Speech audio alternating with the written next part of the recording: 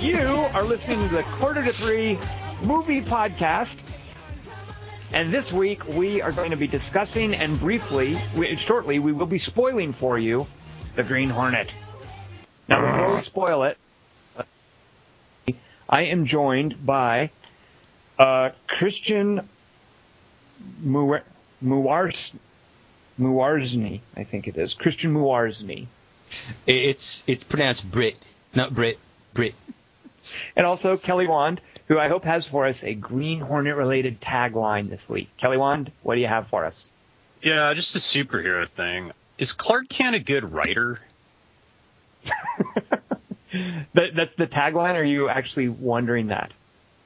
I'm just wondering it. Oh, okay, here's the tagline. When I see Crossroads is on TV, I'm always bummed if it's not the Britney Spears one, the Ralph Macchio one. Oh, very good. Okay. Does that make me... Never mind. That makes you a fan of Ralph Macchio. That's fine. Gold level Aqua Boy. Dingus, why don't you tell us a little bit about Green Hornet before we spoil it for people? If you don't know what this Green Hornet thing is, Dingus is going to clue you in, and then we're going to get into spoilers about it, so you have been forewarned. So before we do that, Dingus, what's this Green Hornet deal? What's going on here? All right, I just wanted to let you guys know this week we saw a movie called The Green Hornet. Come on, are you serious? Yes. Makes sense. That makes sense. Okay. It's The Green Hornet, and it's a superhero comedy movie directed by Michel Gondry, and it stars Seth Rogen and Jay Chu, Racist. as guys fighting crime but pretending not to. The film is rated PG-13 for scenes of violent action, language, sensual, What? and When? drug content. Well, we'll get into that in a minute, Kelly Wand, once we get into spoilers. That's right. All right, Dingus. Kelly Wand, so having said that, that's all the basic non-spoiler stuff. Kelly Wand, why don't you Give the advanced. Yeah, give us an advanced version of what Dingus just did. That was Bronze League synopsis. JK. Oh, you mean a Green Hornopsis? Rock and roll. There is no appropriate response, is there, to that? All right, we'll talk about Green Hornopsis. So there's this fat kid named Britt Eklund, and he gets in trouble with his dad for watching his Asian friend at school karate chop some bullies. See what I did there? So his dad teaches him a lesson by twisting off an action figure's head and giving him the body to play with, even though, just like in RL, the body's the fun part. The head just turns around, like in RL. And then nothing happens for 30 years, except that the Jewish guy from Inglourious Bastards is this evil guy named Christian Murawski, and his gun has two barrels side by side, so he can shoot stuff around both sides of what he's aiming at, which is way more accurate. And James Franco makes fun of him for not wearing a suit and won't pay him protection money until all his bodyguards are dead, so he agrees to join the syndicate, but Christian Murawski tricks him by blowing up the building with the suitcase and not getting hit by the debris that pelts his limo. So then Britt Eklund has to throw his TV out of his apartment party like Iron Man had, and he also lives in Iron Man's apartment and has Iron Man's garage full of cars, and he takes a girl down there, but instead of banging her in one of the cars, he just sits on all the hoods with her in fast motion. And then he bangs her in his sofa bed, and his dad comes in next morning because his dad has a key because they live together and share the sofa bed, and the dad's mad because his son's rich and just had sex, and all his action figures have heads. So he throws a newspaper in his face, and its headline says City Under Siege, and it shows a building blowing up because that means the city's under siege. And Britt Eklund feels bad because he's never seen a newspaper before, and his dad dies from a bee sting, which Britt Lecter found out about by watching on the TV news in his car. So to celebrate, he fires everybody, and he has a meeting with his newspaper's editor, Commander Adama, who has a gold watch chain because it's 1870. And Britt Eklund's coffee sucks because he fired the guy who made it and I guess rehired someone else to make the coffee later that day. So now he rehires the first houseboy, this Indian dude named Tonto, although his Indian name is Heap'em Jism, which is why the coffee tasted so salty, the way Seth Beckler's likes it. And Tonto shows him it was also good because he used this device he invented called a coffee machine that he made out of pipes and thermostats. And he shows him some sketches of cars and porn actresses that he drew in this notebook that he left behind when he got fired yesterday.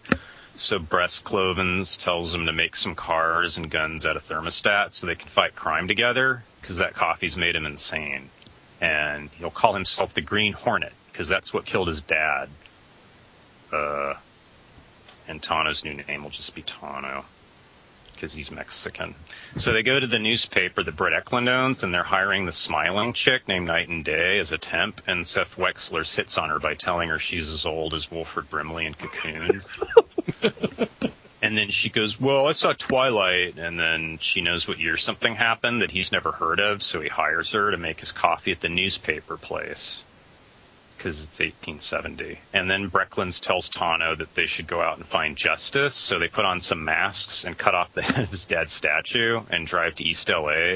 and shoot a bunch of Mexican Americans, whom Tano beats by using red lasers in his brown eyes to make the hood of the car he's sprinting across seem like 12 hoods that he's sprinting across, which is more tactical. So then a cop chases them, so they distract him by making his car blow up and crash into a coffee shop and kill him, because that's the place where Britt Eklund was getting the coffee from after he fired Tano. And then the cops can't figure out who these guys are, even though they leave calling cards everywhere with their email on it, because the cops don't have email yet, because it's 1870. And even though they strew their cards all over town, like Burger King merchandise with Green Hornet shit plastered all over it, nobody ever emails them, except the bad guys when they want to lure them into a trap. And they're being buried alive in their car, but Tano tricks the dirt by firing missiles inside that hurt the dirt, but not them, and they run away from the exploded car they're in.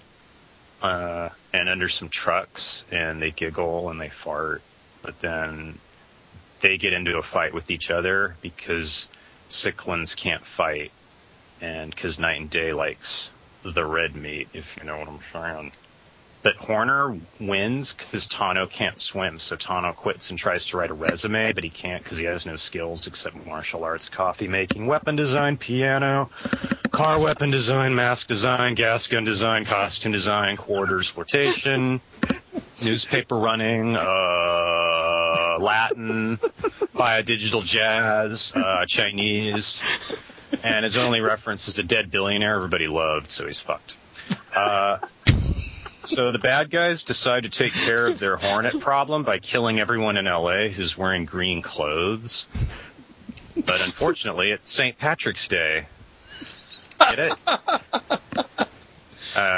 Okay. And this guy named D.A. Scantron, played by a young Charles Grodin, is evil because he wants Seth Beklers to print false news stories about him as opposed to false news stories about the Green Hornet that the good guys are printing. Which he found out about because a guy at the newspaper office handed Seth Beklers a box marked evidence my dad kept for some reason that would incriminate him later, that he found under the paper clips, and he hands it to him and he goes, here's what you're looking for. And then that's that character's role. So then Charles Grodin lures Green Hornet to a sushi place. Green Hornet owns him by taping their conversation on a USB port disguised as a sushi roll. So a chase ensues because they have to get the sushi to the newspaper office and use the computer there to download it to the world instead of just escaping and doing it later or using a different computer, like dinguses. So they destroy the entire office, shooting stuff, and riding the front half of the car up the glass elevator, and then driving around the cubicles and honking the horn and using turn signals. And then they get to the one computer that's not destroyed, and they upload a bunch of files, but it turns out Seth Chambers doesn't know how to use technology. I can identify. And the file numbers, we just saw the bar counting down. When he put it in the computer, we didn't really see those. So they kill Charles Grodin by driving into him and using ejector seat parachutes, and the fireman throws away the USB port in the dead DA's mouth because firemen are trained to dispose of evidence at crime scenes in the mouths of public figures who just died wackily. And no one finds it later either. And no one sees these two masked buffoons touch down in their ejector seats on Night and Day Street, and she kicks them in the nuts, but they reveal their identity, so she pepper sprays them, but they beg her to be a mastermind, so she fools the pigs by acting suspicious and slamming the door in their face. And then a suspense-filled week goes by, and Horn Hoagland's making a speech, but Tano drives through the crowd and kills a bunch of people and pretends to shoot him in the arm, and then drives away into a police roadblock and dies, while the real Tano's parked in a similar car and makes a U-turn. And then Fred Rogen's bullet wound is infected because it's a week old, but the doctors don't notice, and he makes Commander Adama editor-in-chief of the Daily Bullshit, even though he already was editor-in-chief, and they put the head back on the statue that's been standing headless all these months at the park, and Seth tells Zorro that their battle with evil's only just begun, and also, now that they found out how his dad really died, he has to change his superhero name to the Silver Syringe of 10 cc's of Yellow Jacket Venom polymers, and Tano has to change his name to Dan. And then some comic booky end credits play, even though this movie was based on a radio show. The end. Very nice, Kelly Wand. Take that, two short-last haters. Did you say Fred Rogen? That made me happy. Yeah, see? I'm glad someone gets athletic. All right, who's gonna step up and defend this thing? I'm not. One of you guys has to. There were 20 minutes where I was kind of liking it, where it was kind of growing on me in the middle, and I liked the Asian guy. In the middle? I go, oh, he's not supposed to be likable. That's the joke. Oh, that's kind of funny. Hey, the main guy is a total douchebag. And then in the last half hour, I go, oh wait, he's supposed to be likable. They're idiots. This movie's dumb. Never mind.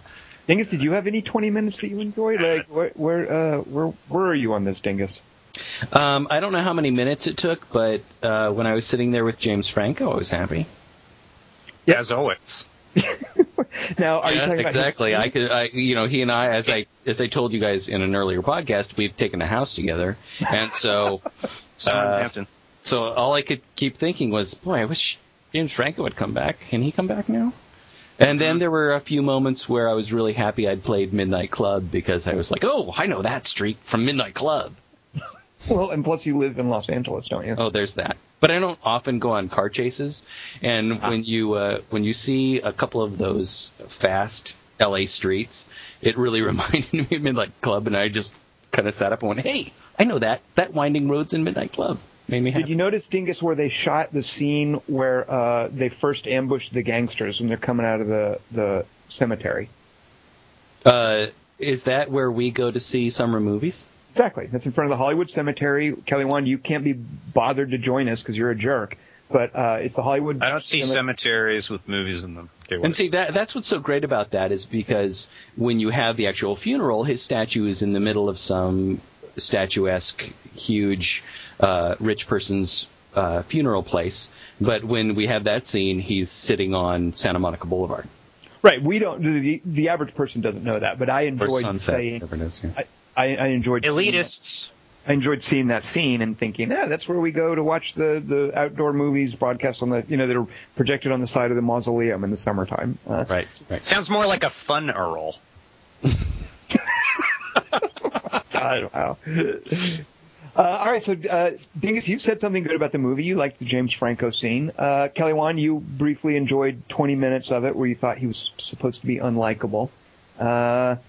I'm a little jealous. I like the James Franco scene, but God, what a piece of junk. I mean, this is such a January release. God. I like Jay Chow. I thought he was a funny comic creation. What do you think about that? How stupid am I? Well, now you say you thought he was a funny comic creation in that you liked his role, or you liked the actor? Both. I thought he had funny little lines, and he seemed like he thought the whole movie was dumb. And I thought they're riffing because he's the Bruce Lee who's like smart and cool, and the white guy's a big dumb shit. But then, I don't know. But Seth Rogen wrote himself that way. Like you'd think he would, but they made him lose weight for it. So maybe he was mad and dizzy from losing weight, so it made his writing shittier. Well, this isn't just Seth Rogen. This is Seth Rogen and a fellow named Evan Goldberg, who are the writers of Superbad and Pineapple Express, which I love.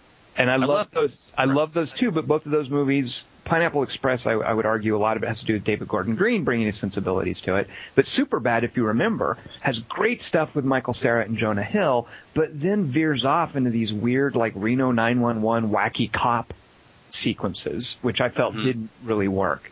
And this movie was that entire bit of Superbad, the least successful part of Superbad, fleshed out into a full-length movie that sort of was, I thought they were trying to make it play like Pineapple Express buddy movie kind of thing. I mean, I could see their writing sensibilities at work, and I just thought it just didn't belong here. It just didn't seem to fit at all. I mean, on one hand, here's a superhero movie that I think is trying to do some callbacks to like an older time, you know, when dudes had manservants and the 1990s. And when Print, by the way, like the way that Print is portrayed in this movie is so incredibly quaint. I know, it's so great because everybody's so concerned. Is this newspaper going to slant things when all of television isn't? I mean, This guy is so worried about the Sentinel. How are they going to deal with it when television couldn't give a fuck? They're just I laughed out loud. I was the only one in my theater. I laughed out loud when he's having the scene with the DA, and he's like, "Wait a minute, you want me to slant the news to help you win an election?" Right. I'm like, well, everyone else is doing it. I don't know why you're not such a big deal for you, Seth Rogen. Good Lord, when did you get these journalists? He could have delivered that line like he got your joke, and he's making fun of it, but he didn't. Right. Well, and that's what I think the problem is Rogen and Goldberg wanted to do just another buddy movie, and for whatever reason they shoehorn it into some old superhero thing that, Kelly Wand, you mentioned is from a radio serial, and for whatever reason they got Michel Gondry to direct it. This is just so ill-fitting all around, and even poor Christopher Waltz. You know, he seemed fairly game about some of the stuff they were having him do, but it was just such a poor fit. I mean, so many just and Cameron pieces. Cameron Diaz, and Edward James Olmos. I don't get it. And poor Edward Furlong. Oh, that guy! I feel terrible for him. It felt like he actually stumbled in from a meth lab. Yeah. God. I almost physically got sick. It feels like everybody's stumbling in from another movie. When Cameron Diaz shows up, which I didn't expect, I thought, oh, she just came over from Night and Day. Oh, good, something to brighten my day up. But nothing interesting happens with her. I was hoping against hope that maybe she'll end up with Kato, and that'll be sort of this weird subversion. Right. And that'll be funny. No, that's clever. And then they ditch it. But yeah, we can't let that happen. Right. Yeah, I hated that too. That made me seethe. I was like, oh, really? You're not even going to... Oh, you fucking... And they also, they completely did the same thing with their villain that they tried to do with, not Gary Trudeau. Who's the villain in Pineapple Express? Gary Ratz. I love that guy. What's his name? Craig Robinson? No, Gary... he's a finely coiffed fellow. Oh. What is his name? Gary Cole. Yeah, thank you. Exactly, Good. Right. So it's almost Coleman, but... Right. Exactly. Yeah. And they tried to. They did some similar things, like with Christopher Waltz being a villain, like the little bit where he references that the gas mask is fogging up, and he gets his fingers in there and rubs it out, like a little gag, like that kind of stuff is funny, and it could work if you play with it. I think, or if it fits in the movie better. But there was stuff like that I seem to recall with Gary Cole as the villain in Pineapple Express. So, yeah. Pineapple Express was always... It was funny the whole way, wasn't it? It was. Do I misremember that movie? Because I was too big at the time. Pineapple Express has a consistent tone throughout, and it works beautifully, unlike Superbad, and certainly unlike Green Hornet. And again, that's why I credit. I mean, I think David Gordon Green really gets that kind of humor. And you know what, Kelly Wand? Like, I don't know if you've seen Foot, Fist, Way and Eastbound and Down, but David Gordon Green is very involved in those as well. Eastbound Down's awesome. It is. He works with a fellow named Jody Hill, and of course Danny McBride is a big part of that. Danny McBride also in Pineapple Express. Why wasn't he in this? He could have been the bad guy. No offense, Christopher Waltz. But... I know, like that would have been a more interesting decision. Because the action in Pineapple Express is good, if I remember right. And the action in this was totally anemic. It was incompetent. The action, the chase scenes, just incompetently filmed. And Michel Gondry is somebody I really like. No sense of space, spatial awareness, very important for action scenes. James Cameron gets it much as we. In that first vigilante scene where he's like, oh, this looks ominous, and then he decides, because we've seen earlier, he likes to fight bullies. He doesn't like to do anything else in his life, but he likes to do this. That little bit of Kato's video game vision, I kind of felt like, okay, this is another chance for you to go somewhere new with the movie. But apart from that, any chase scene, those other action scenes, the car driving on the freeway, I was just, this is, barely, this is not even a smidge above Michael Bay. I don't know what the hell you're filming. Yeah. Since I didn't know the backstory, I don't know a lot of. So Kelly Wand, this was a radio drama, but it's also a comic book too, isn't it? Like it was adapted into a comic book, right? Probably. Okay. But there's so many different green heroes. I know, it's very confusing. Who can keep track of it all, really? But I since I don't know any of the backstory, I at one point thought, oh, Kato's a robot. Like I thought there was going to be some weird thing, because that to me says he's a Terminator. When they do that little vision thing, I was like, okay, this is going to be some weird mystical thing, and instead he just kind of slows time, which for whatever reason, like Sherlock Holmes does, other genius types, and for whatever reason, Seth Rogen gets to do it in the end of the movie. Yeah. It's a virus. That's right. With a different color. Thanks, James Cameron. Yeah. By the way, I don't know if you guys noticed, Kato drinks white wine with ice in it. Oh, yeah. That's because. What a racist. Well, Cameron Diaz, Lenore, she does it, and in their cool date where there was a little bit of heat when they're playing piano together, she had the white wine with ice, and then in a later scene she has the white wine with ice. She likes the white meat. What? I did enjoy the fact that one of the few nice things I can say about the movie, I enjoyed the fact that it didn't give in to the temptation to have her fall for either of these idiots. I liked the fact that he did not get the kiss. I do like that. If she's not going to fall for Kato, I like that she doesn't fall for either one of them. Right. Yeah. She's too good for those guys. But I was hoping that if she's not going to fall for Kato, and I kind of liked the idea of Seth Rogen, Britt losing out. If she's not, I would have wished that the two of them would have screwed with him on that. Would have kept flirting. Would have kept like egging him on that, and they didn't do that, because I thought there was a little bit of chemistry, or could have been some chemistry there. Yeah. And now, Kelly, you mentioned liking the part of Kato, and again, it seemed to me like it was a throwback to this time when dudes had manservants. Yeah, but I like that performance. I like the guy. He was funny. He was fine, but I really didn't get much from what he was doing, because I don't think there was much given to him. So he was the only guy who was making me laugh more times than not when he spoke. Okay. In this movie, Seth Rogen was like, and I don't know. It's like Seth Rogen didn't play a funny, because Robert Downey Jr. played a hilarious dissolute until he sobered up in the Iron Man movie. But Seth Rogen was like a douchebag. Like he wasn't charming. He was just an obnoxious turd. But he was in shape.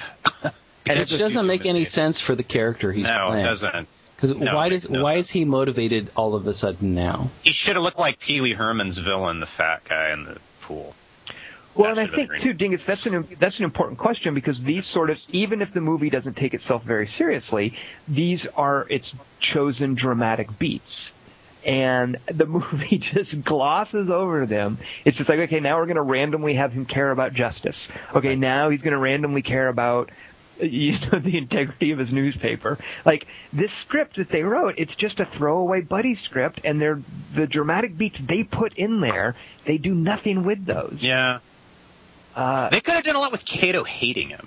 Like, that's my vote for the story meeting I wasn't invited to. And instead, all they did was it's just going to be like the buddy scene with a little bit of tension between them for who's the sidekick. And yeah. And look who wins. The douchebag white guy.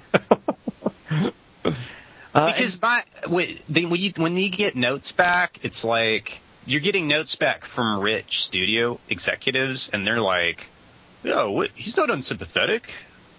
He's fine." Like, it's like them. Like, they're all like that guy. No offense. Well, I can't figure out what the hell we're supposed to feel about him. In that initial interview with Lenore, with Cameron Diaz, when he's doing that whole, all right, tell me about yourself, go. I just wanted to punch him in the face. And all I could think of, and I didn't know this until the very end, at the very end you see, it's written by Seth Rogen, it's executive produced by Seth Rogen, and is it Evan Goldberg? I didn't realize all of that going in because I'm fairly ignorant when I go into most films. And it sort of started to pile vanity upon vanity. And I started to feel like, well, what the hell are you doing in that scene? And what the hell is this character about? It just feels like you want to have a party scene where you're shooting a fire extinguisher off, and then you want to have a party scene where you're running through a garage of expensive cars and kissing a hot girl. And all of these things have nothing to do with a character who's eventually going to be caring about justice all of a sudden. And right. None of that makes any sense. None of it bears out. And no sense of irony, like no even teasing it. Like, we know it's dumb. That's the joke. Like, they played it like we've never seen a superhero movie before. Oh, his dad died. Oh, fuck. Oh, he has to come up with a name. Oh, yeah. Wait, what if they recognize him? They better wear masks. Dude, I hope they use the car for something.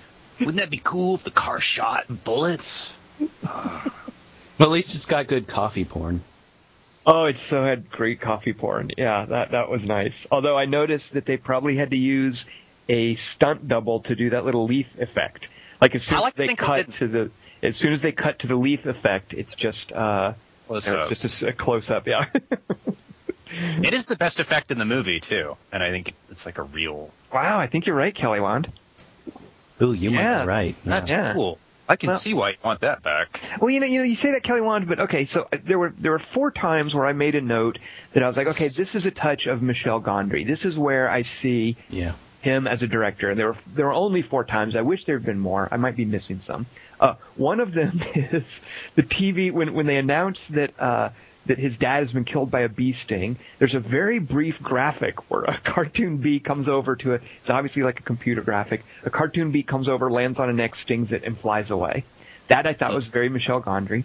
The early bit with the toy superhero, where he's holding it out the window and playing with it. You guys haven't seen Science of Sleep, but Michel Gondry, like, I think back to the bit in what's the Eternal Sunshine of the Spotless Mind, where Jim Carrey is playing with the kids, and they beat him up. I think Michel Gondry has this appreciation for kids play, and so when you see the little toy superhero, I felt like, okay, that's kind of a Michel Gondry touch. The bright red flowers, as far as being a graphic choice, and specifically how they come into play during that realization scene where he apparently spaces out for 5 minutes. Because we're again, like, is he ignorant? Is he smart? Is he a good fighter? Is he a crappy fighter? That's another thing. The movie doesn't make a choice on either of these. It wants to have it all ways. So, but during that exposition scene where he is understanding what's going on, that seemed very Michel Gondry, sort of music video, stylistic choices were made that were interesting with the flowers. I liked some of that. But those are like the only times where I felt they actually got anything out of Michel Gondry that had any point of view. Justified. Yeah. Did I miss anything? Did you guys think of any other good Michel Gondry touches? Well, a bee doesn't sting his dad, so that's a lie, right? Well, right, but there's a weird news graphic, like when the news is announcing it. Oh, okay. It's a graphic of a bee floating over to a neck, stinging it, and then flying away. It's just, he did a couple of playful things with the news stuff in the background. I don't know if you guys watched that, but I was so bored.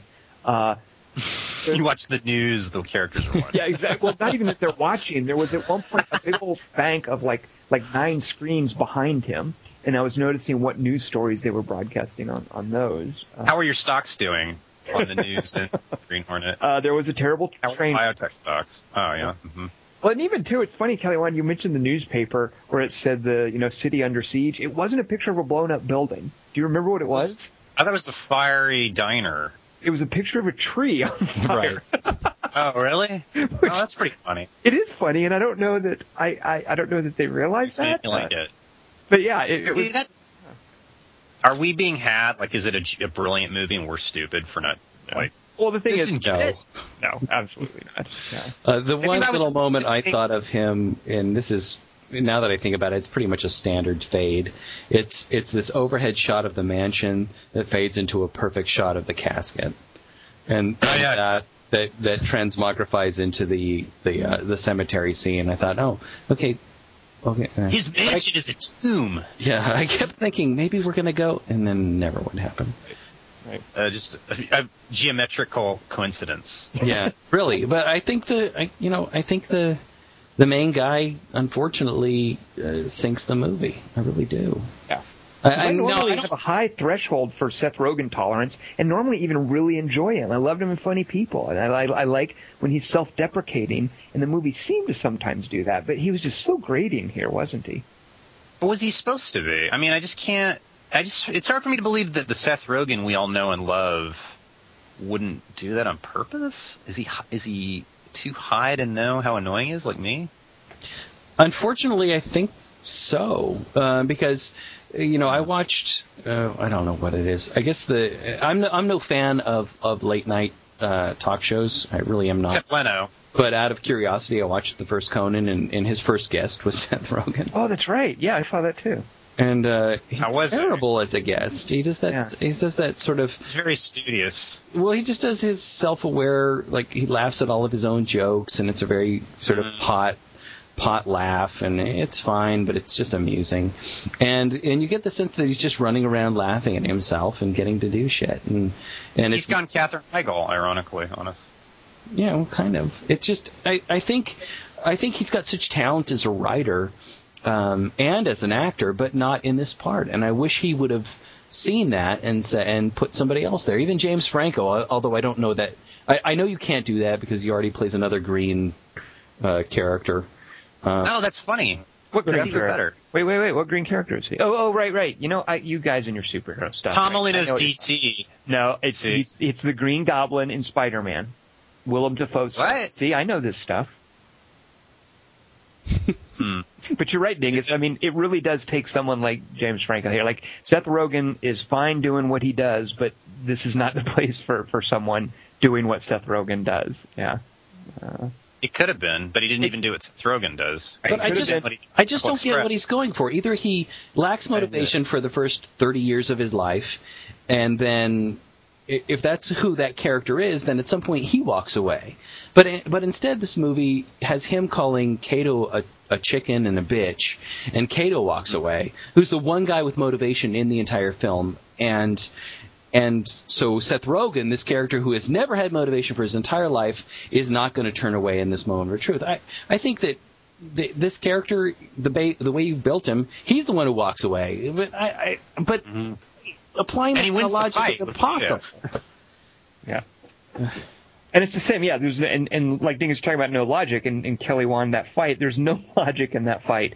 Kato is a robot who can isolate with a laser your solar plexus or whatever, and he can get punched by a schlub like Seth Rogen. No, you've already established in the movie how that fight should go, and they're just going to change it because they want to do a cute little kind of extended buddy wrestling scene. But like an Iron Man. But you know how that fight ends, right? Kato not being able to swim. He can't swim. Yeah.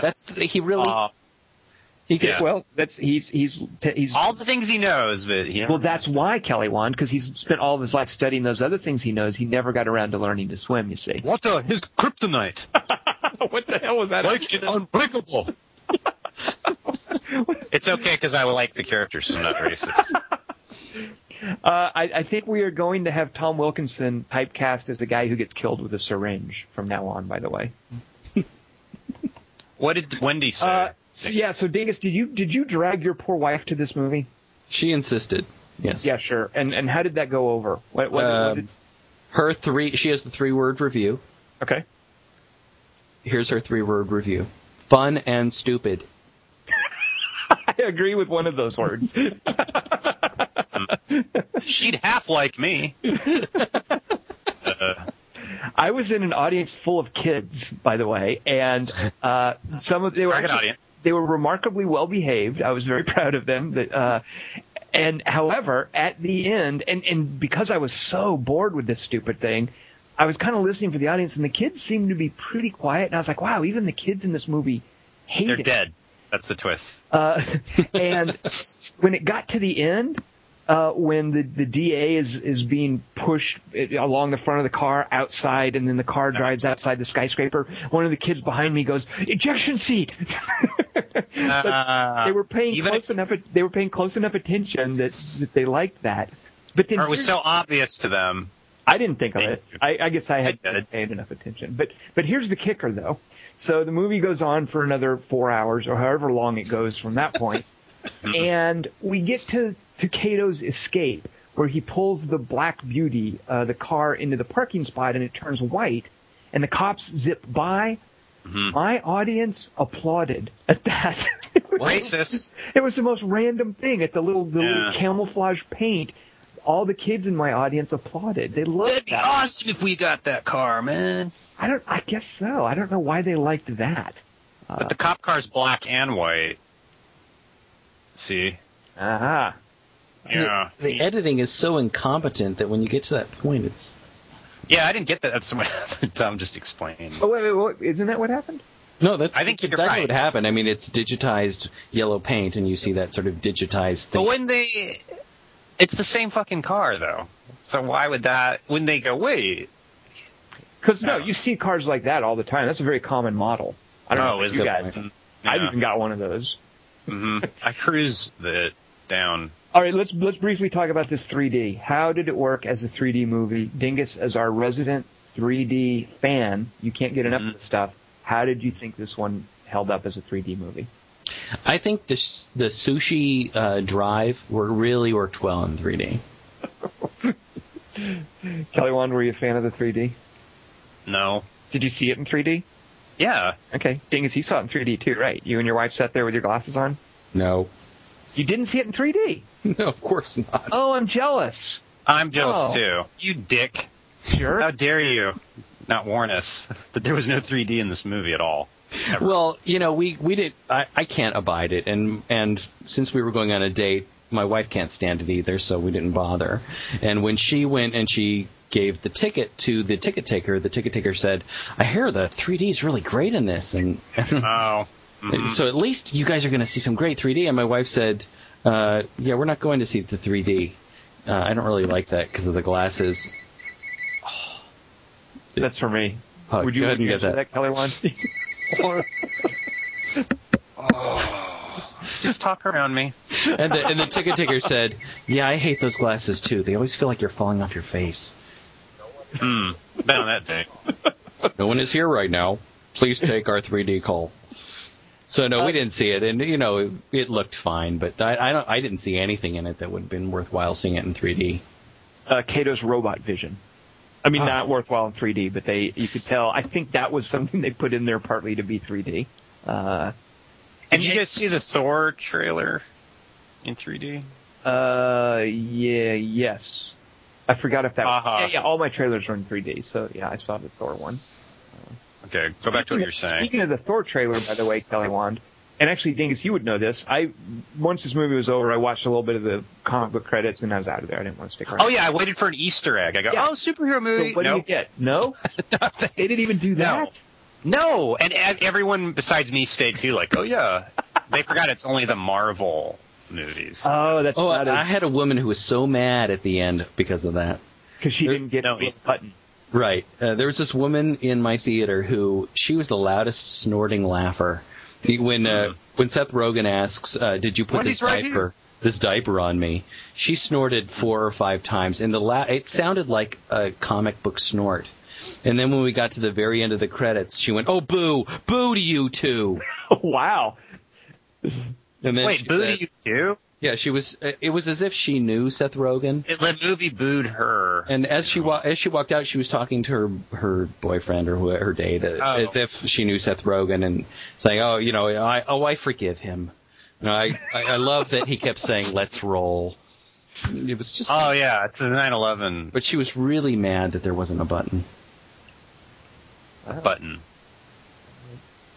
Boo to you too. How did it do this weekend, by the way? Will there be a Green Hornet 2?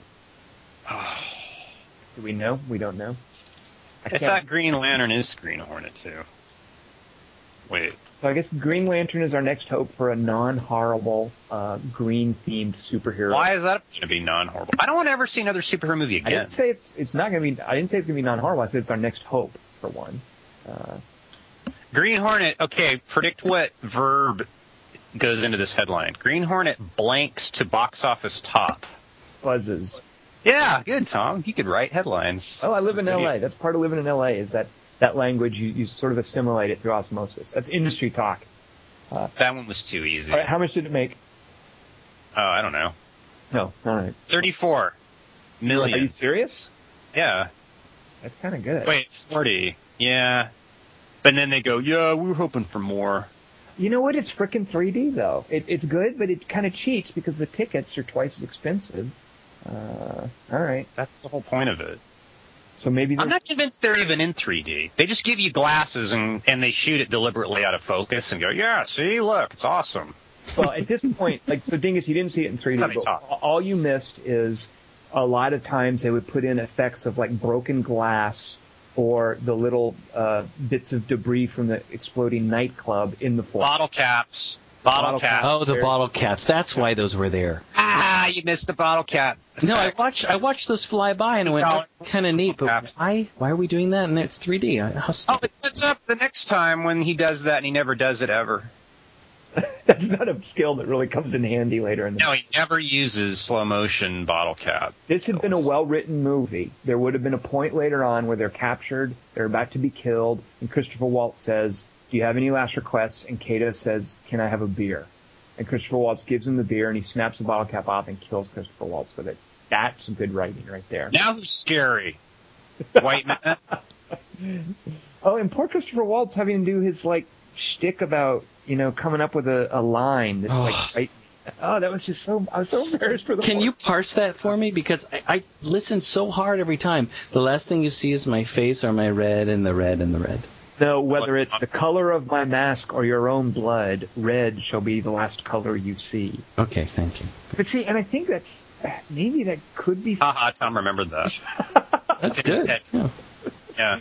Tom liked it. Well, okay, so here's another thing. The scene, and this is just so incompetent to me, the scene where he's on the roof of the building, and he's looking out over the city, and the henchmen come up to, I forget what they're up there for, to see if he's ready to leave or whatever, and his main henchman who's lost an eye comes up to him. I'm like, okay, he's going to throw him off the edge of the building. Mm-hmm. They totally set that up, and I don't even think they knew they set it up. I mean, he just shoots him. Yeah. No, you're right. As soon as you see that's cinematic language for somebody's getting thrown off the roof. Yeah. And you even have the requisite, I'm going to tell you a speech and then kill you, and nobody else is going to hear this speech thing. Right. But he doesn't bother to throw him. I'm going to call my boss's idea dumb, even though he shoots people on no pretext constantly. And not just that, Kelly Wand, I'm going to call it dumb. I'm going to sneer and say, that is the stupidest thing I have ever heard. That's only idiot would work for you. And not come armed to the roof. Like, no reservations. And stand up here. No reservations about criticizing his boss. That's the line he's going to say. Oh. After we've seen them be craven, like when he shoots another guy, and they're like, hey, boss, your shoot's awesome. Yeah, pinstripe, dude. Awesome. Like you. All right, well, so there was that. Green Hornet. Wait, so the masks were bulletproof, but their eyes weren't bulletproof. Aha. Kelly, want to say something? So, okay, here's another thing. I don't want to get too locker room here, but I think Cameron Diaz sometimes looks a little freaky. I think she looks really good these days. Like, I thought she looked really good in this, and I hope there are no women listening, but my ears perked up a little bit when they go to visit her and she's wearing that, like, skimpy, like, nighttime clothes. Yeah? Am I crazy? I'd hit that and her grandma. 1, 2, 3, not only you and me, got 180 degrees, and I'm caught in between, counting 1, 2, 3, Peter Pan, never free, getting down with 3 feet, everybody. I wasn't just saying that to cue up a 3x3 thing. Yes, no. I really thought she looked great. All right, you guys. No, I thought she looked great too. I really liked her in Night and Day, and when she showed up, I had no idea she was going to show up, and neither did my wife, and we both went, oh! Yeah. Oh, it's that girl! Boo to her, too! Her being... Oh, Jesus. All right, like that. Dingus, what do you got for us? Oh, yeah, remember? All right, these are your top 3 favorite best meal scenes in a movie. Deja vu. Now, I'll be going first because I'm introducing next week's 3x3. Racist.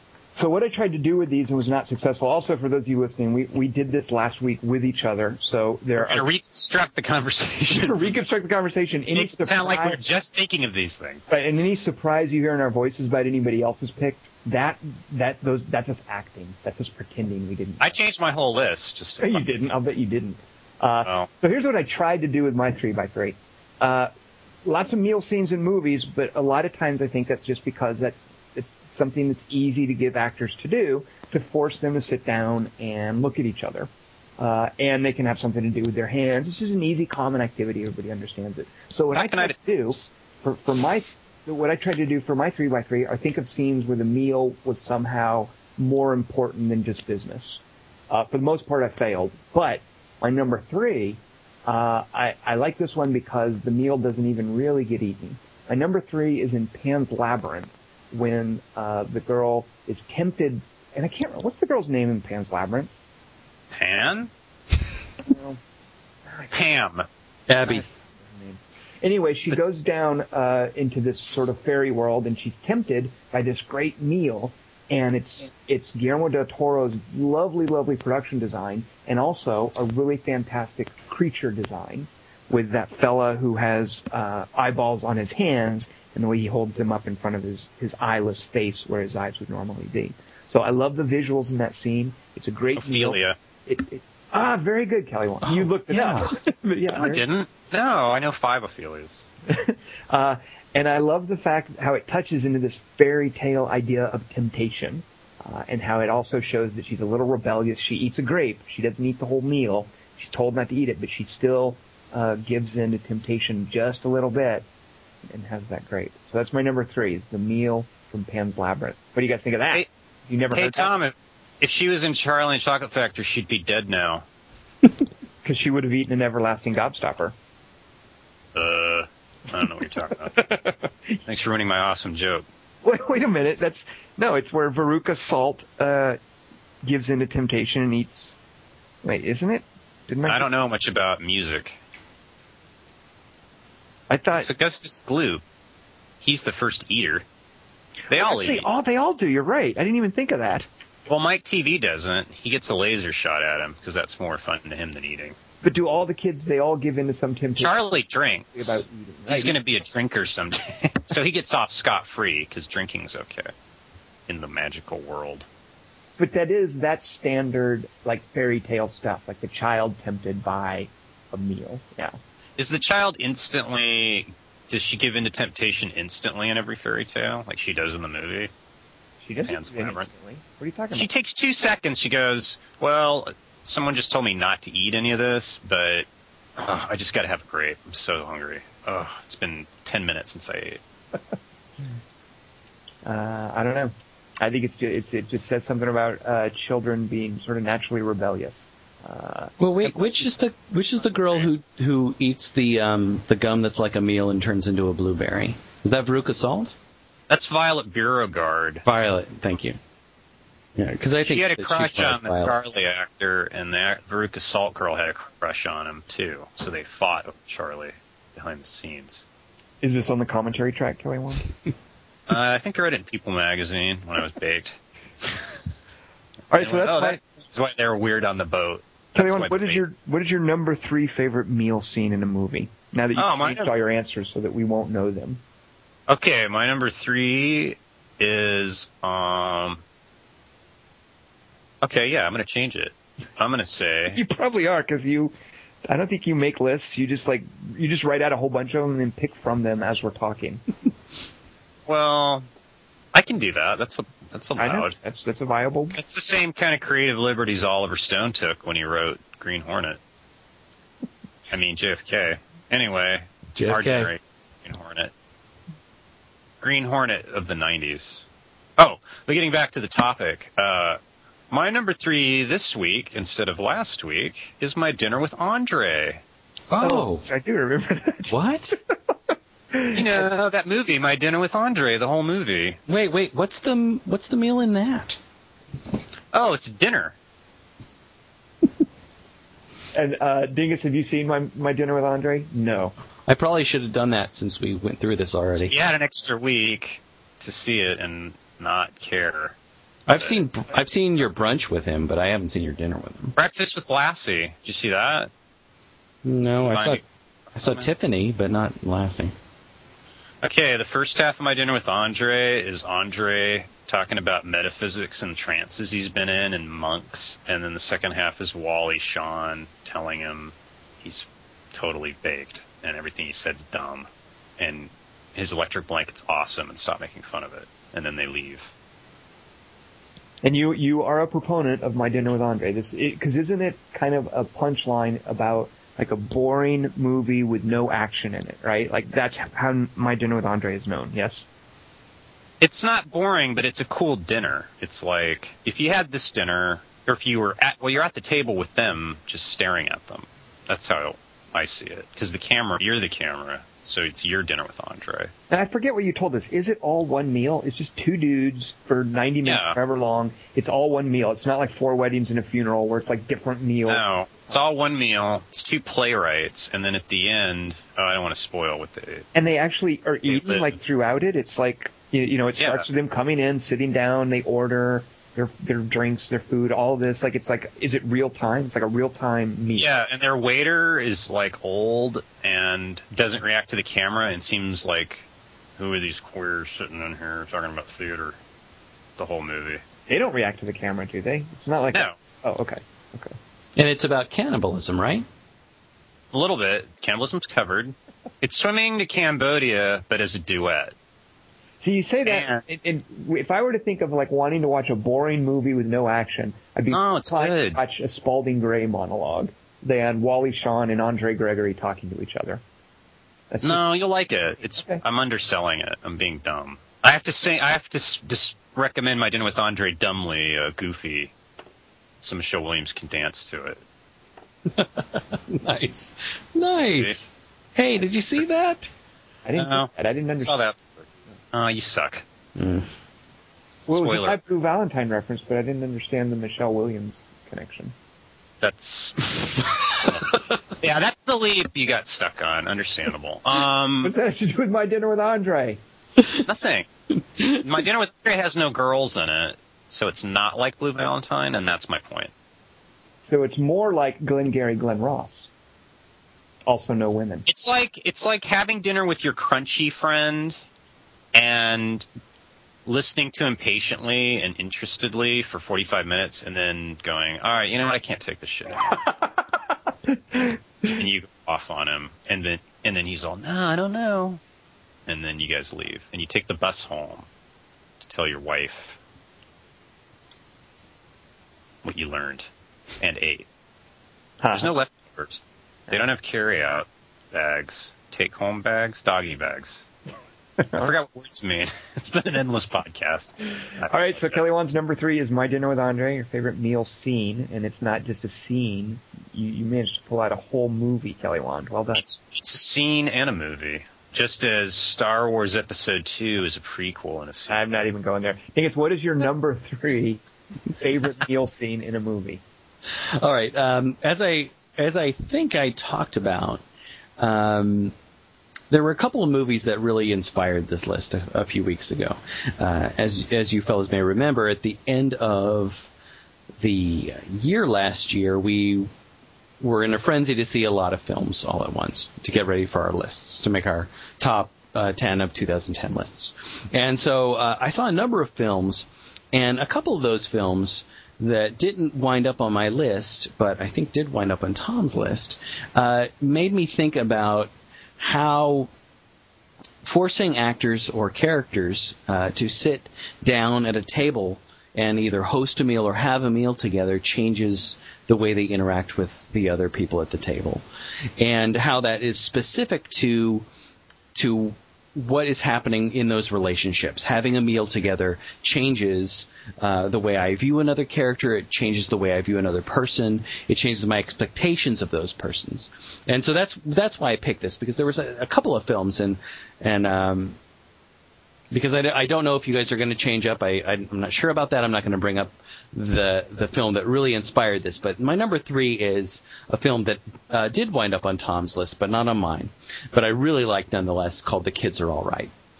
And there's a couple of meal scenes in this. The one I'm talking about, though, is the first time we get Mark Ruffalo's character in to meet the mothers. And it just has this wonderful family dynamic going on. And it taught me so many things as a parent. You know, I've only got a 6-year-old, but, you know, I'm thinking forward to when he's a teenager and we have somebody he's dating over and we meet that person for the first time. And this is not somebody anybody's dating, but it's somebody that the parents at the table, the hosts at this meal, are judging themselves against. And I never thought of that dynamic of having somebody in your home and meeting them for the first time that your kids really like, and feeling like you as a parent, you as a couple, have to evaluate yourselves against. And when you're sitting at a meal, it's such an intimate thing, especially when you have somebody into your home as a host, and you're sharing a bottle of wine that person has brought, and you're serving food to them. And Mark Ruffalo, to sort of, and not add insult to injury, but to heighten this, is a professional chef. There are so many things that go on with you as a host in that situation that I was just, my head was spinning watching this scene, because there's so much going on, and these actors handle it so well. So this was my number 3.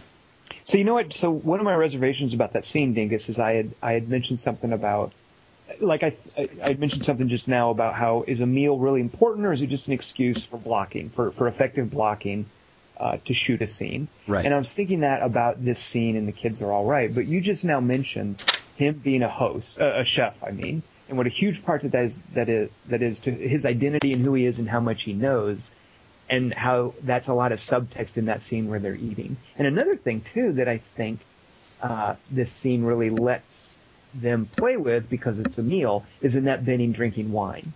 Like that, and the way that it doesn't have to be like a big plot point or anything, but just the reaction to as she's having another glass of wine.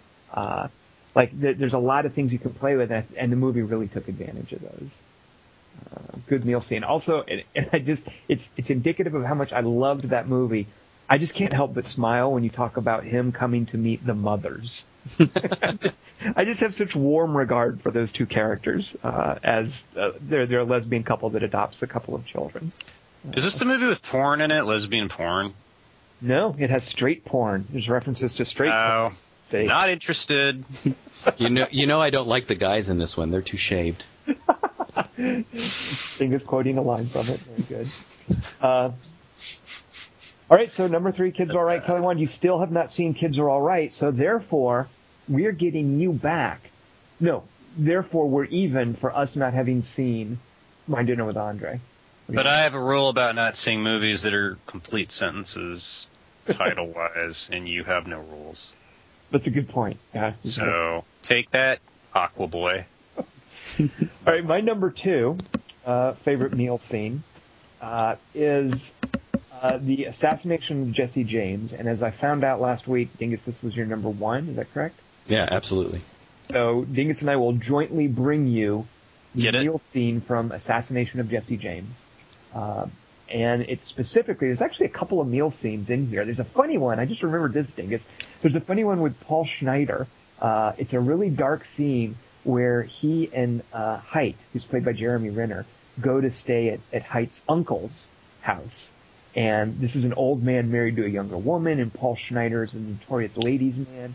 So there's that dinner scene where Height has warned Dick Little, that's Paul Schneider's character, off of the woman, saying, okay, this is my uncle's wife, don't you hit on her, don't mess with her. Do you remember that dinner scene, Dingus? Yeah. That's a good one, too, that I thought of. But my favorite one, the one that I'm talking about, is a scene where Jesse James is coming to have dinner with them after something has happened to Jesse James' nephew, and they're trying to hide things from Jesse James, and he's an intimidating character, and there's so much different personal interplay going on during this scene, specifically between Casey Affleck's character and Brad Pitt's character, Jesse James.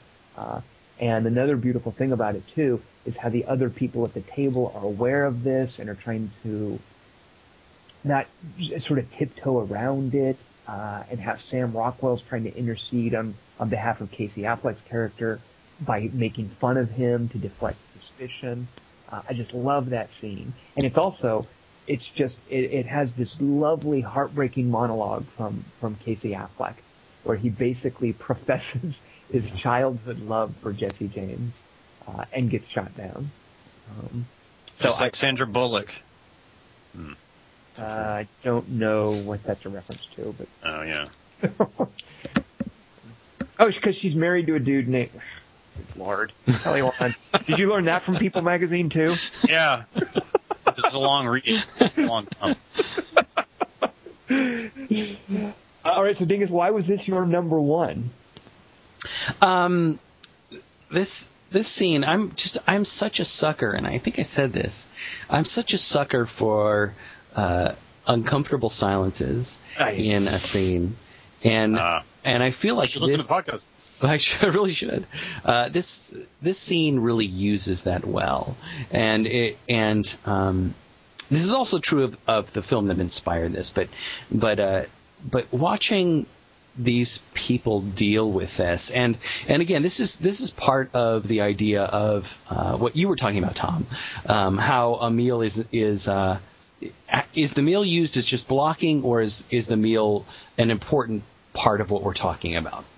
And in a scene where we're just all sitting around on couches, if I get offended or I feel threatened by you, I can just get up and challenge you, or I can walk out of the room. But if we're sitting at a table and our purpose is to sit there and eat, and the table is there, and the food is there, and the person who's hosting us is sitting there, the woman who's cooked this food and put it in front of us is also sitting there, there are other obstacles instead of just a coffee table that I might step over. And I think those are important obstacles, because I've been at uncomfortable meals where you feel like I should walk away now, or I should say something here, but my host is here and I'm not going to do that. I've been in those situations. The meal changes that feeling. And watching these two characters across this rectangular table regarding each other in all of these different ways that they're regarding each other. I mean, there is sort of a dual quality, but there's also that sense that Tom talked about of Casey Affleck saying this monologue where his eyes just go from absolute adoration to being just hurt and then being angry, and that space between them of the table and the food and the meal going on and the other people there, and Brad Pitt as Jesse James using the other people at the table at the meal as if we're at a meal together, and remarking on, oh, this is really good food, and getting Casey Affleck into it. There's this atmosphere that's just different from a normal scene, and then when these uncomfortable silences happen and the characters are strategizing or just thinking over them, those seem to have more weight and more reason, and there's no reason, or there's no excuse for the character to take off. Kelly Wand, have you seen Assassination of Jesse James? No, but I read the book Push by Sapphire that's based on. I just want to take a brief moment here to mention an anecdote. I was not at this meal. I heard about this meal secondhand. It was a Thanksgiving dinner here in Los Angeles that my cousin went to, and he was there with his girlfriend, and there was some show business types. I think like a lawyer and his trophy girlfriend or whatever. And the trophy girlfriend had tried to make a turkey, which didn't turn out very well. And there was obviously some tension there by the time my cousin and his date got to the meal. To the dinner, and there had been some drinking, and the girlfriend was very upset at her partner's observations about how the turkey turned out. So at one point during the dinner, after they were drunk and irate with each other, and there were other guests there, this woman who made the turkey that was criticized went outside, got the garden hose, dragged it back in, and started spraying the table down. I just love that image. And that's, talking about uncomfortable moments at a meal. I think that would take the cake, so to speak. All right, so that's hot.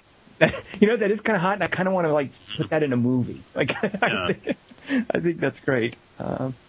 All right, Kelly Wand, what is your number 2 if you haven't seen Assassination of Jesse James? What's left? What do you got to come up with? Yeah, really, there's no other meals in the movie.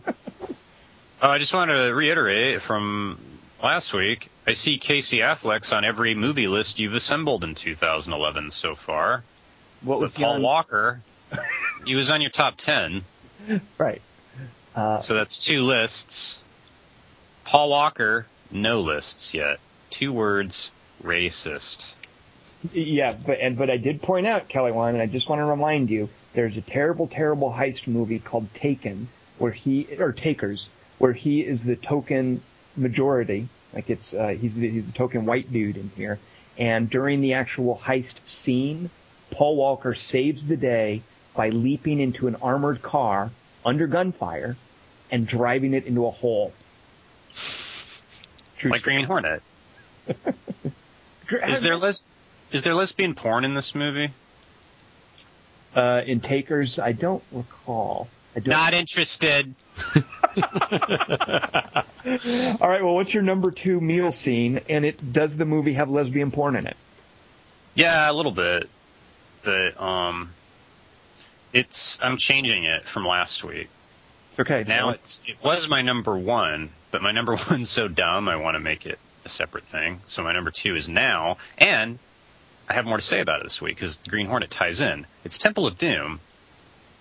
Not the one where you're embarrassing me, you're embarrassing them, and you're farting on me, or whatever he says when the Indian village. But the one that I said was my favorite. Right. Dingus's favorite. It's my second favorite. You're farting on me, or whatever he says. I don't know. Well, so there's a couple of meal scenes in Temple of Doom. Dingus, the one you were talking about is the one where Indy sort of shows some cultural sensitivity and reproaches, who is it? Kate Beckinsale. But not chivalry. Kate Capshaw. Kate Capshaw, right, for being insensitive to the hospitality that's being offered. Right. This is more food than they'll eat in a week or something. He says, you're insulting them and embarrassing me. And that shows, by the way, that shows Indiana Jones' sort of cultural sensitivity, his sensitivity to third world issues. That's a very nice clip. Yeah. He wasn't culturally sensitive to the Nazis. And he wasn't culturally sensitive to the guy with the saber who he shot either, was he? Right. Good that was point. culturally insensitive. He couldn't have cared less about those dates. Hello. So Kelly Wand, what's the meal scene, however, that got your attention? Oh, my attention, which is very difficult to acquire, is the scene in the Temple of Doom, but it's the palace above the Doom Temple where they worship Doom, and they're having monkey brains and centipede cocks. What? Ding has called you out before. Chilled monkey brains. I was going to ask you what dessert. Okay, chilled monkey brains. And I realized, okay, the reason it's my favorite is it's why Temple of Doom is good and why Green Hornet is ham-fisted is because it's like, remember when George Lucas said that the prequels, Star Wars prequels, if I may introduce those to the conversation for once, he said his defense of them was, they're for kids. Like, oh, okay. That's, if that, it's like Temple of Doom, the monkey brains and the centipede cocks, like those are what kids would really actually want to see instead of Jar Jar. So that's why Temple of Doom is better. Well, you know what, Kelly Wand, it does kind of have that gross out thing. That it's like a third grader. Yeah. Like kids do at a Halloween party where it's like, okay, close your eyes and put your hand in this bowl. And it's like peeled grapes. These are eyeballs. And then put their hand in spaghetti. This is like worms. It's like the cinematic realization of that sensation, of that sort of trick with stuff. Yeah. I also like the scene, too, because Indy's not eating it, and he's ignoring them vomiting and passing out all around him. And he's having this, like, exposition conversation about the history of India while it's all going on. While, like, Kate Beckinsale's like, oh, this soup's gross, but, okay, I've had poi, and then there's eyeballs in it. All right, good. So Indiana Jones Temple of Doom is Kelly Wand's number 2 meal scene. I think I could eat an eyeball. That's gross. For some kind of bowl. What is your number 2 meal scene? We know you're number 1, but what's your number 2? What did you say? Nothing. How dare you? All right, my number 2. I did a quote for you guys last time. There's no need for me to do that because you know which one it is now. This is. Give the quote for the listeners. They did not. Yeah. So, and Kelly and I will pretend we won't get it. That's true. I do have a couple people who say I guessed it this time, and at first I didn't understand that they were using this as a game. So yeah. All right. Here's the quote I gave for my number 2. Oh, can you cut the fat off there for me? I don't particularly like the fat at all, and the gristle. I don't like the gristle. Quite a quote. 1941.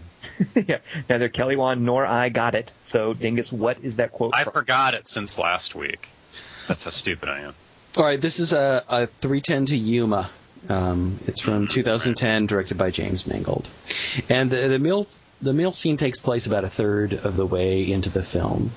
It's when Russell Crowe is fugitive who's being taken to Yuma is a guest, a willing guest at Christian Bale's family's house.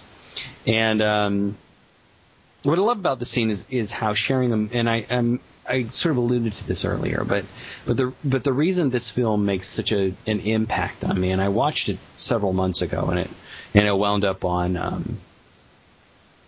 a possibility for this list, is because I love how sitting down to a meal changes your opinion of somebody, changes your expectation, and changes your preconceptions of them. And the family dynamic at this particular meal with Russell Crowe just quietly controlling the scene and Christian Bale seething in it, it's just a beautiful family meal with this wild card there. And the guy at the head of the table, the father, has certain things that he has to do. He has to be a good host, no matter how he feels about the person at his table. He has to do those things. He has to get up and cut the man's steak for him, if that's what's necessary. He has to be accommodating, no matter how he feels, no matter how emasculating that moment is. There are things he has to do. Grace has to be said, no matter how the man at the foot of the table makes fun of that. And the way the scene develops and the way the mother reacts to this man, I think is very specific to the fact that she's sharing a meal with him. And it's important to how Christian Bale feels as the man of the house. And I just love the family dynamic at this meal. And it also introduces a fork, which comes into play quite dramatically later on in the movie. Yes, exactly. Very good. That's going on my 3x3 of best scenes about forks. Best Chekhov's forks. If you show a fork in the first reel, it must be used to kill someone by the third reel. That's right. Kelly Wand, have you seen 3:10 to Yuma? No, I don't see movies. All right, then, Kelly Wand, what is your number 2? Oh, no.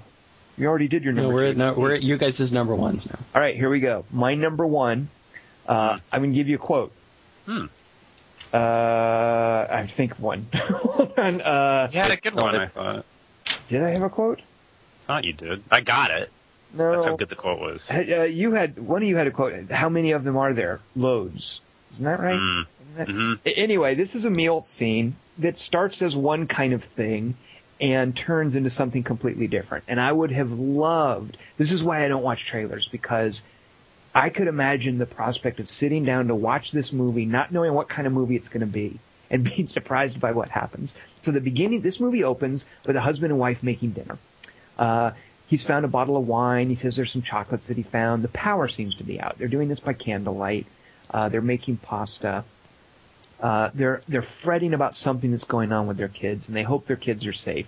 So there's a hint that there's something going on somewhere. While he's reassuring her, they start kissing, and then someone, it's like their mom or something, someone walks in on them, and she's like, "Oh, I hope I'm not interrupting." And it turns out there's a lot of other people in the house, and these other people in the house it becomes clear that they're there for a reason and they can't leave. There's a young girl there whose boyfriend is gone, and she's worried about him coming back. And there's the jerk character who insists that she should pull herself together and realize that he's never coming back. And then there's a knock on the door, and Robert Carlyle gets up and he opens the door, and there's this fantastic scene where you realize it's daytime outside, and they're barricaded in there. And this is how 28 Weeks Later begins, with the creation and the serving of a meal that then turns into a zombie siege. And it is, in my opinion, one of the just most perfect 15 minutes of film as far as making a zombie movie. You can take the opening 15 minutes of 28 Weeks Later, and already you've got something that is 10 times better than the average zombie movie. And I love how that's based around a meal. Go ahead. Plus the zombies have a meal, too. Huh, Tom? The zombie meal does. Well, you know what, Kelly Wand? Now, I'm going to, just because I'm a zombie aficionado, I'm going to have to call you out on this. They don't eat. People infected with the rage virus do not eat you. So I What cannot do they eat? accept that answer. They don't, and that's actually the solution to zombie kills them? is they starve to death. So what's the problem? Why is it such a problem? but I love that meal scene, and I love just that whole sequence. So there you go. That's my number. Because they're preparing a meal together, and it seems like a great marriage, and then in 10 minutes, it's the worst marriage. Well, exactly. And that betrayal ends up basically destroying France. Take that, France. It's one of the great reveals as far as I'm concerned. And you talked about last week, I think, about how great this 15 minutes is as a self-contained thing. And I really like that. And what's doubly great about it is that you're going in to watch, and I remember going into a theater and watching this, you're going in to watch a sequel.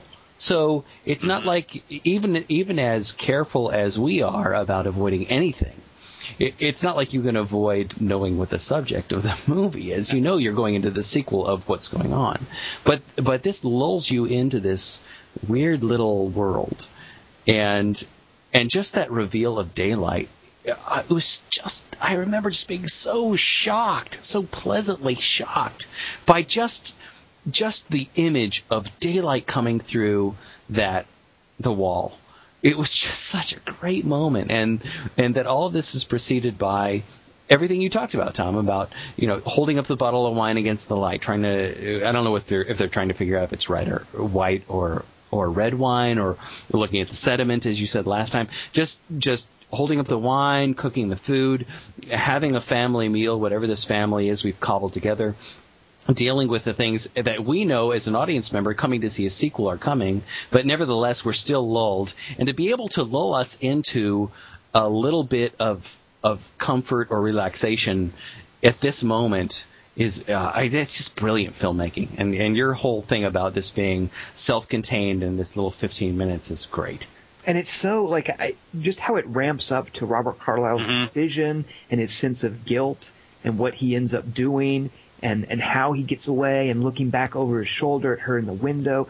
All of that stuff is just so well realized. It's a character arc. It's in and of itself, right. This whole character arc right there.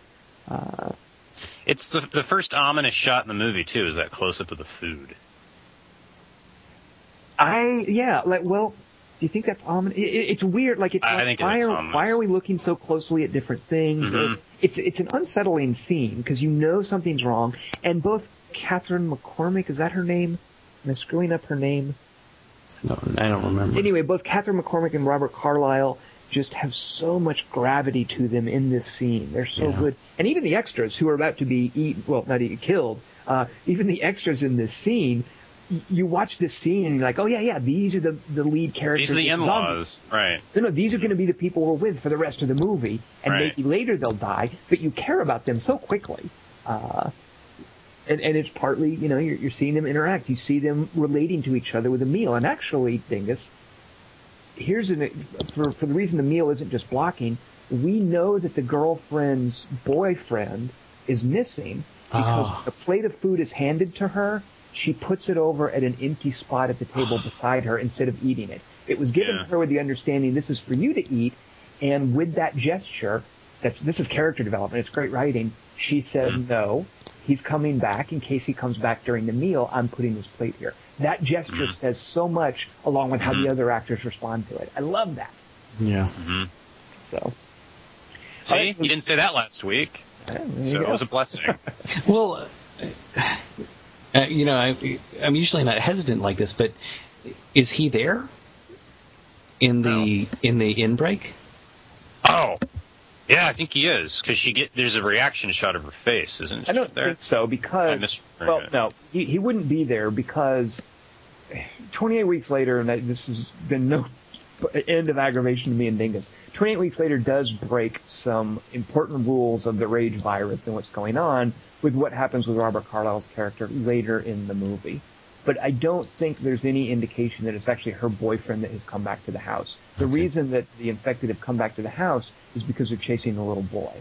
Mm-hmm. Oh, okay. That's established. But if they hadn't taken the little boy, he'd still screwed them. Although, how'd he know they were there? Because did he see smoke or something? I don't remember. He might say. I don't know. Maybe he just was trying to get into the nearest house. I mean, it's a farmhouse. He's like out in the wilderness. He sees one place that would be shelter. Maybe that movie's Sam Worthington's dying thought in Avatar.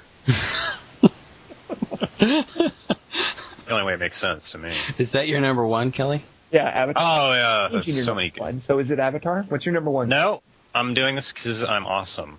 Are you ready? Yep. My number one, because I saw it last week, and I went, oh, yeah, this is my number one for this. Fuck those guys. Is Hannibal, where, because when Ray Liotta's eating his brain, I was thinking that I would eat a brain, but not mine, because I read in People magazine that my forms of mental illness taste too parsnippy. Okay. So that's my number one. Thank you. Good night. You would also eat an eyeball. You don't seem to have a lot of you don't seem like a very picky eater. I'd have eaten B. Arthur in her prime. So why do you like the scene in Hannibal? Because it's Ray Liotta being served his own brain by Anthony Hopkins, correct? Yeah, because it's classy. All right. He has to make it like cops are on the way, and he has just enough time to make brain. And he also feeds it to the kid on the plane later, and the kid likes it. Remember that? Is that true?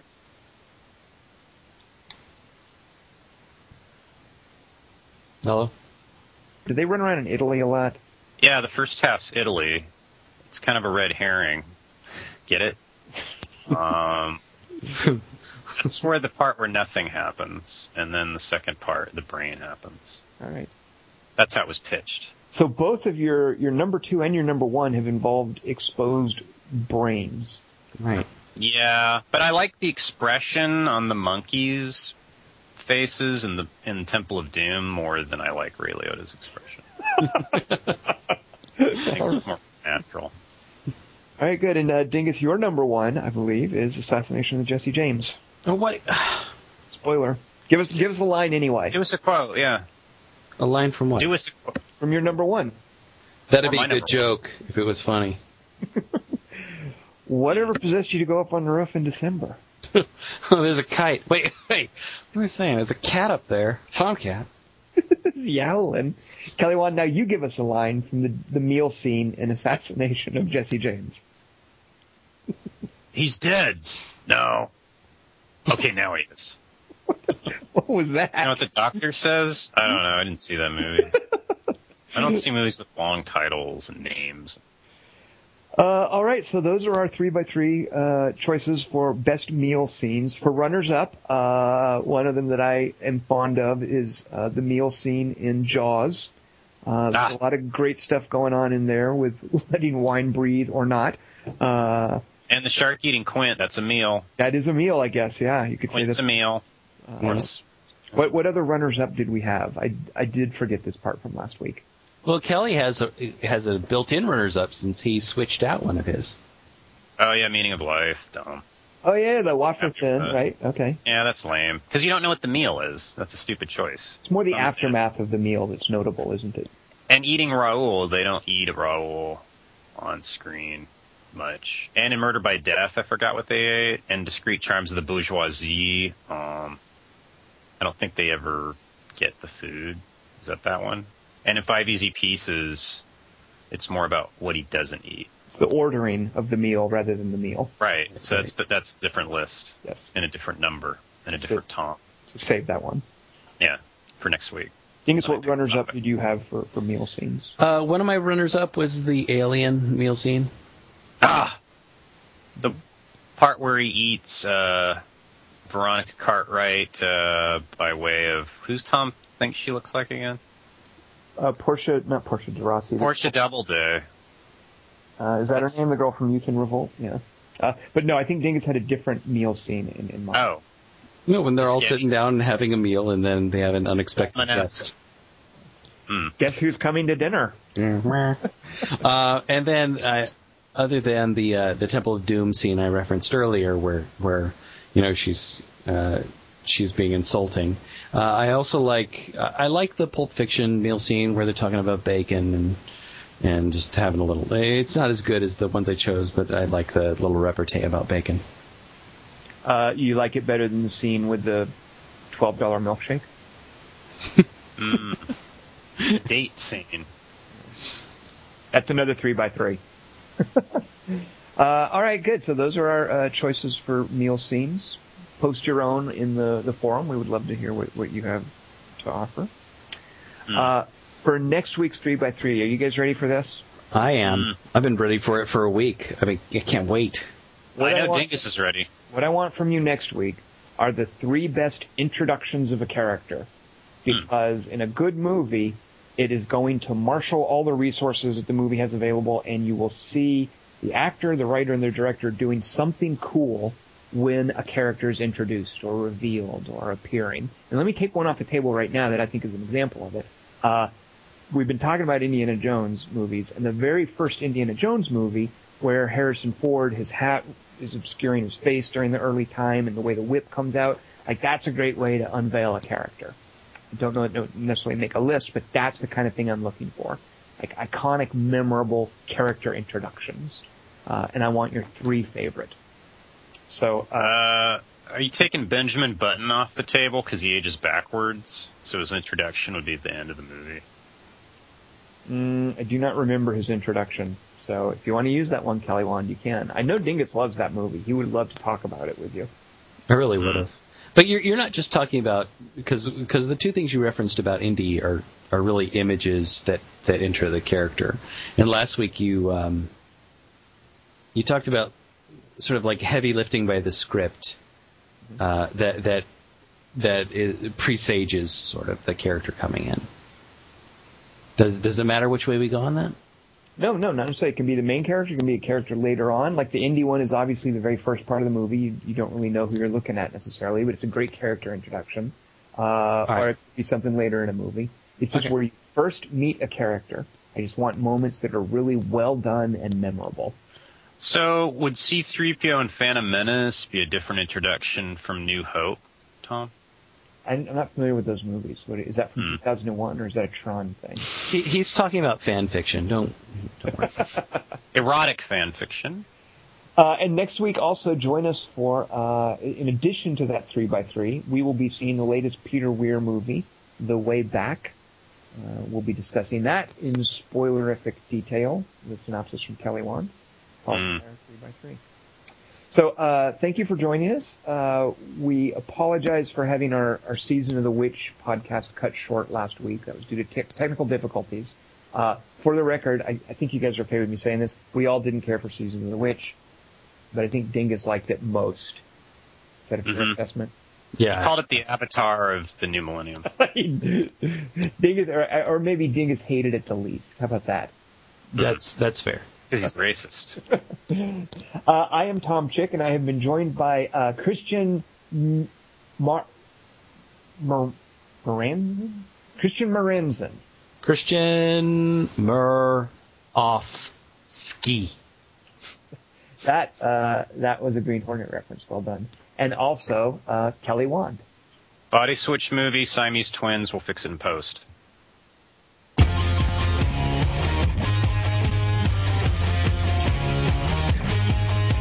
Swimming pool limousine. Come on, let's do it. Come on, let's cause the scene. Come on, let's do it. Cigar and caviar. Come on, let's do it. I'm pissing in the junkyard. Come on, let's do it now. Come on, let's do it.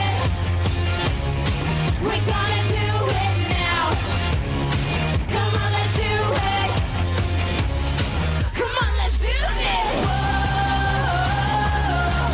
There's a party at a rich dude's house. Whoa. There's a party at a rich dude's house. If you wanna go, then you know. We're gonna fight till we do it right. So let's tonight. This podcast was brought to you by Pamela Recording Software. Pamela, have a recording issue? Fuck you. Gentlemen, the reign of Murawski starts tonight.